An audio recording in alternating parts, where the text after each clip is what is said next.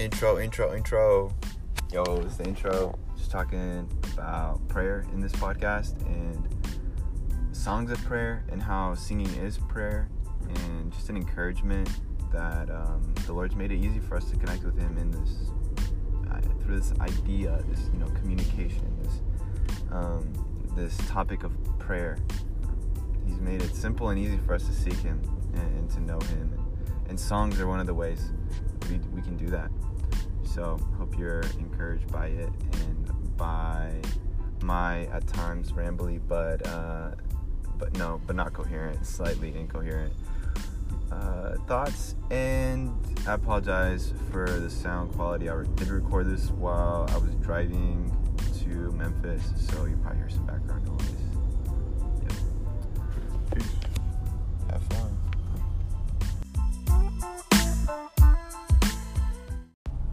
Who needs a prayer life when they got a praying wife? Ooh, I was thinking about something provocative to say. That's obviously not a good statement. So, prayer. Yes, prayer. I feel like the Lord's been showing me some things about prayer. So, here I am while I'm sitting in traffic on my way to Memphis to see my boy Leo on my drive to Kentucky. I thought I would go ahead and just record this podcast that I've been thinking about recording for a while. And yeah, it's all about prayer, and really it's about a specific aspect. It's about worship. It's about singing. And it's about how the songs we sing are prayers to the Lord. And it's weird. Sometimes we don't see it that way. Like, we don't see the songs that we're singing as praying to the Lord, but yet we say that, communication with the Lord is prayer. And then we like, what are these songs about? Like, are we just declaring something to nobody, or are we like singing them to the Lord? And so, usually the thinking is we sing to the Lord. So I think the reason that this has been on my heart is because sometimes I've felt bad, like, I'm not praying enough. And I think sometimes our views of prayer can be so one-dimensional or limited. And whenever I was reading some stuff about Anglican worship this summer, I came across the Book of Common Prayer, which is what Anglicans use in their worship services. And I think the word worship has really we've limited it to like singing songs. And nobody will, if you ask somebody to give a definition, what is worship, they won't say that.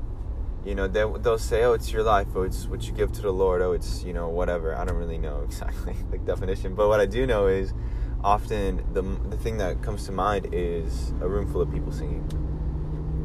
And essentially that is the definition we go by. If that's the main definition, that's what we believe worship to be. A lot of people, I feel like, are in that boat. I have been in that boat for a long time. So I was really encouraged. I was looking at the Book of Common Prayer and seeing these crafted prayers that people had written over the years that were full of beautiful truth. And I was thinking, like, some of our modern songs are like this. There's bands like United Pursuit, and there's a lot, House Fires. Some groups that some of these songs that I've listened to are so beautiful and poetic, and they just express my heart. At the end of the day, I feel like the songs that I connect best with are the songs that express what's on my heart. And there's just something about it. There's something about singing. There's something about this melody we produce, songs we offer to the Lord. And there's a lot of passages or scriptures, verses about singing a new song and approaching the Lord with our songs and different things like that. And I'm encouraged. The reason I'm encouraged is I feel like a lot of people judge themselves to have a pretty weak prayer life, but we don't consider that even the songs that we sing are prayer. And a way of, basically an example of this, when I was in high school, I would always sing the song Build My Life. I just loved it. And I didn't realize it then, but it was because it just captured my heart. You know, I will build my life upon your love, and I will not be shaken.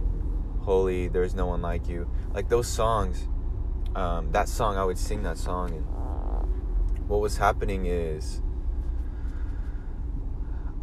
the Lord told me a couple of years later, He's like, Dennis, when you were singing that song, you were interceding that song.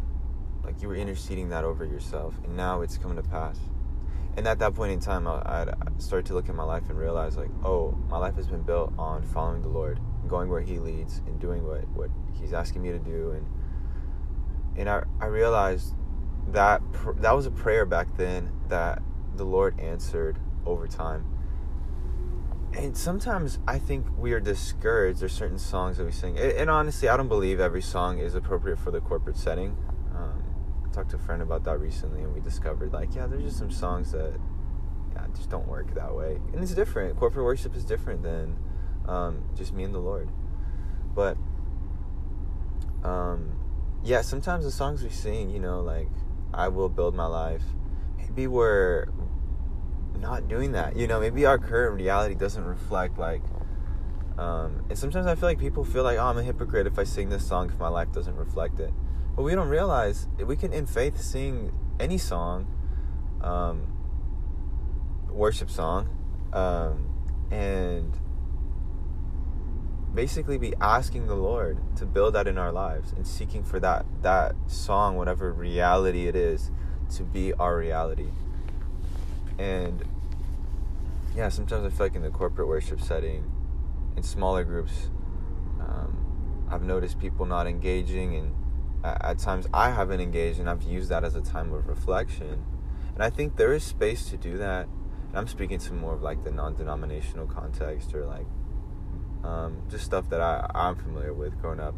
You know, like a small group where we have like worship playing on the see, I'm still using it. I'm just calling it worship. It's I mean, I don't know what else to call it. I guess praise songs playing. And I think it's so beautiful when we agree and we come into unity behind songs. And that's why we have these songs that we can all follow along with. And there's something beautiful about bringing our song, our collective song, to the Lord. In a sense, it's almost like we're praying in one voice. And it really is. I really think that is. I think that is way more akin to the praying in one voice that we see in Acts from the early church than any other expression of praying in one voice. And it's beautiful. So, yeah, I guess my big encouragement for myself, and maybe somebody listening is encouraged too, is that the songs that we sing, they matter. And sometimes it's just declaring truth. And if you look at Jesus's, like the Lord's Prayer in the New Testament, you see, or you look at some of the prayers that Paul prayed, and you see them in Ephesians. You know, okay, I'll go back to the Lord's Prayer. Our Father who is in heaven, blessed be your name, hallowed be your name, whatever word you want to use there. And that's just a declaration of truth, you know? And so I think, like, likewise, if that's a prayer, then, like, our songs, they've got to, you know, they qualify. And so, one, it really matters what we sing. But two, it's like, stop beating yourself up because you're like, oh, my prayer life isn't right. And, you know, like, thinking that the Lord expects something out of you in that space. Like, I think there is something about, in faith, singing these songs and desiring and asking the Lord for the reality of whatever you're singing to be your present reality, like your lived experience. And over time, He does that. And it's beautiful. And I love singing, so it's like an easy way for me to pray. And I think He set it up that way for us. And I think there's place for, a lot of different ways, means of prayer. But it's just a really convenient, accessible, beautiful way that the Lord has given us through song. And it's been encouraging me because people talk about prayer lives and my prayer life isn't great and this and that. Like I don't measure those hours. And I heard Peter Lewis say it once. He's this pastor. He pastors up in Dallas, and he was saying, like, when you love someone, you don't count the times that you're with them.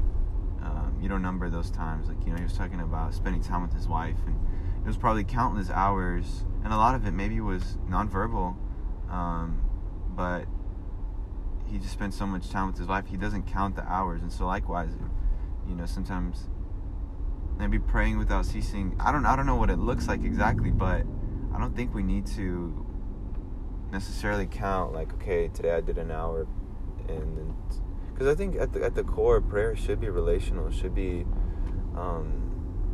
satisfying, should be peaceful, should be something we encounter the Lord in. And yeah. So anyways, that's about it. I'll wrap that short, and any other thoughts will go on a future podcast. But I just wanted to drop that in there just as an encouragement. Yeah, like whenever you're singing those songs, you're praying, and it matters, and it shapes you. And when it's done in a corporate setting, that's beautiful as well.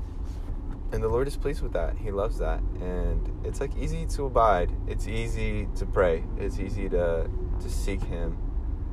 And that's what He wants.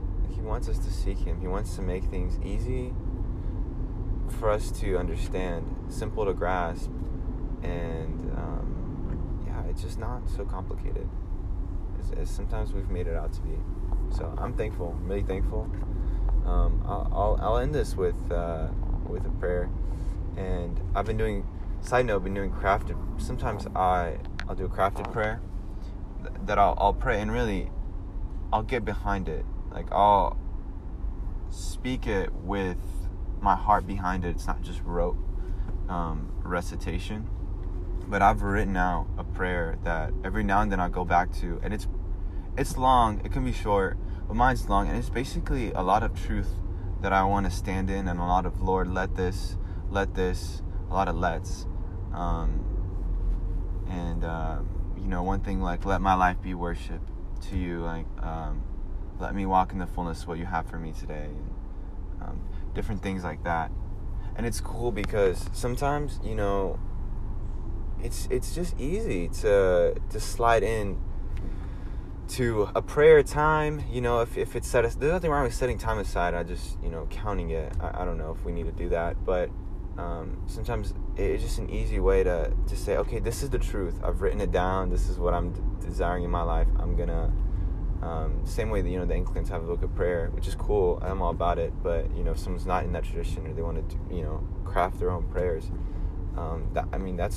it's been so fun and satisfying, in a place for me to anchor, just declaring the truth of the gospel, and it doesn't change, and every day standing in that.